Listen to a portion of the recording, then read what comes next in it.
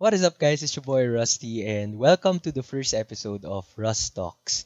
If you've listened to one of our episodes, mapapansin nyo na I often throw out questions on things that I really don't understand or know anything about, which kind of gives me the Rusty persona na super bano about stuff and whatnot. Pero off-air, my alter ego is a professional corporate slave. I am a certified public accountant practicing in the field of taxation for almost 7 years now.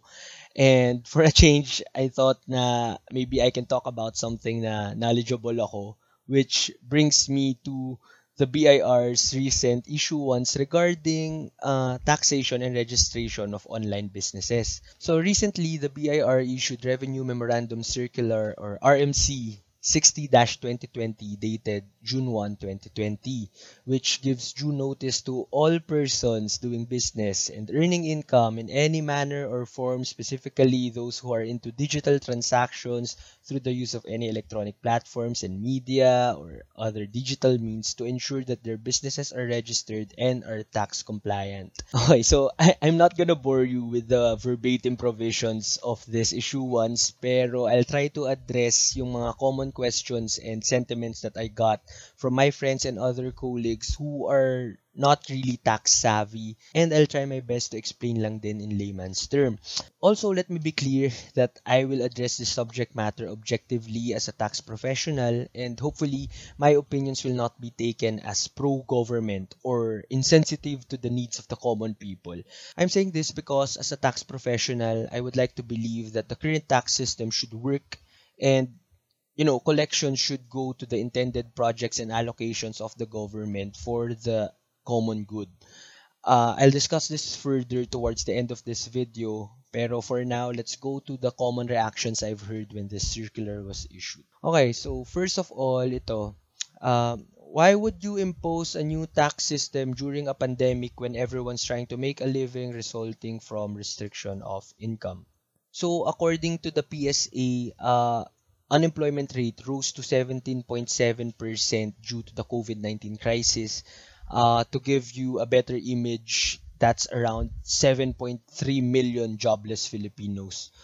So, una siguro I would like to say na Revenue Memorandum Circulars or RMCs are usually issued by the BIR to clarify provisions of the tax law which are already in place and existing.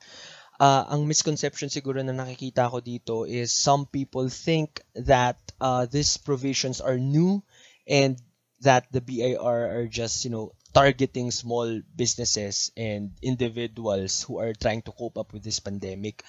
So, to clarify, businesses in general, regardless kung anong industry ka, kung saang platform ka, kung malaki or maliit man yung kinikita mo, should be registered. Dati pa to, this is a long-standing requirement and this is not something na the government just came up to take advantage of the pandemic. Another issue is kung bakit daw ngayon, kung kailan lahat ng taong halos nag-resort na sa online selling, biglang i-impose to ng BIR, bakit daw yung mga maliliit yung tinatry nilang kuhanan ng tax and bakit daw hindi i-tax yung mga pogo na mas malaki naman daw yung mga kinikita. So, I understand the concern and kung bakit ganito yung initial reaction ng tao. But then again, the objective is to ensure that businesses are registered and declared po yung income natin, whether you're an individual online seller or a big corporation.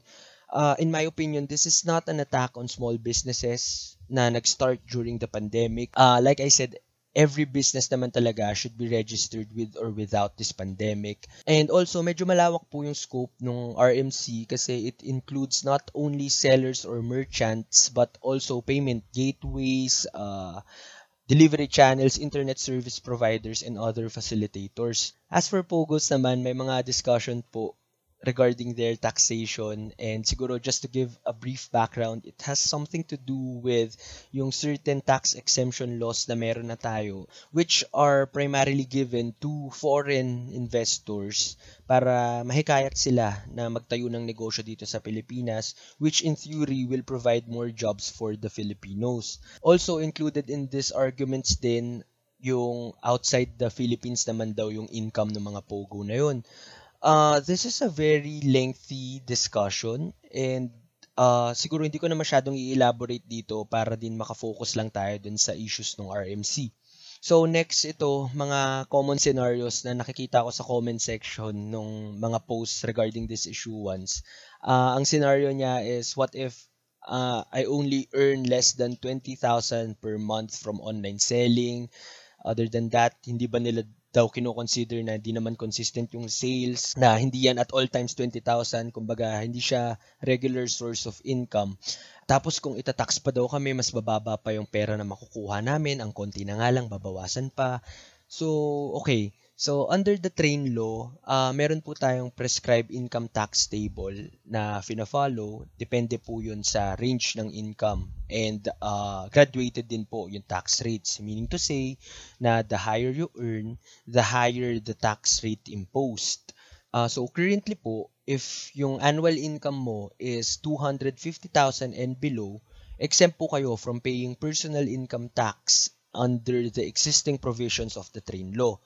So, sa ganitong example po, siguro best case scenario, 20,000 per month is 240,000 in a year. Pasok na pasok po tayo doon sa 250,000 threshold for personal income tax exemption. So ngayon, gusto ko lang balikan yung sinabi ko kanina, why I believe that the tax system should work. Because it should work, right? And ang nakikita ko ngayong problema kung bakit may mga ganitong violent reactions and negative feedback is yung distrust natin towards the government dahil sa corruption and sa bias.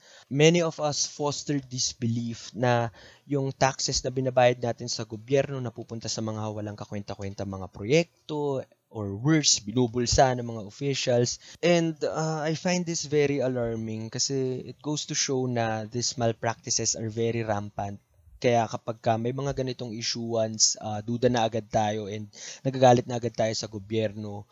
Another issue here, I guess, is the lack of information materials issued by the BIR or the government in general para i-clarify yung mga laman nitong mga ganitong issuance. Now, I just wanna say na if mag-google po tayo, there are lots of articles posted online from reputable sources na nagka-clarify nitong RMC na to. And I would like to encourage everyone to keep yourselves informed.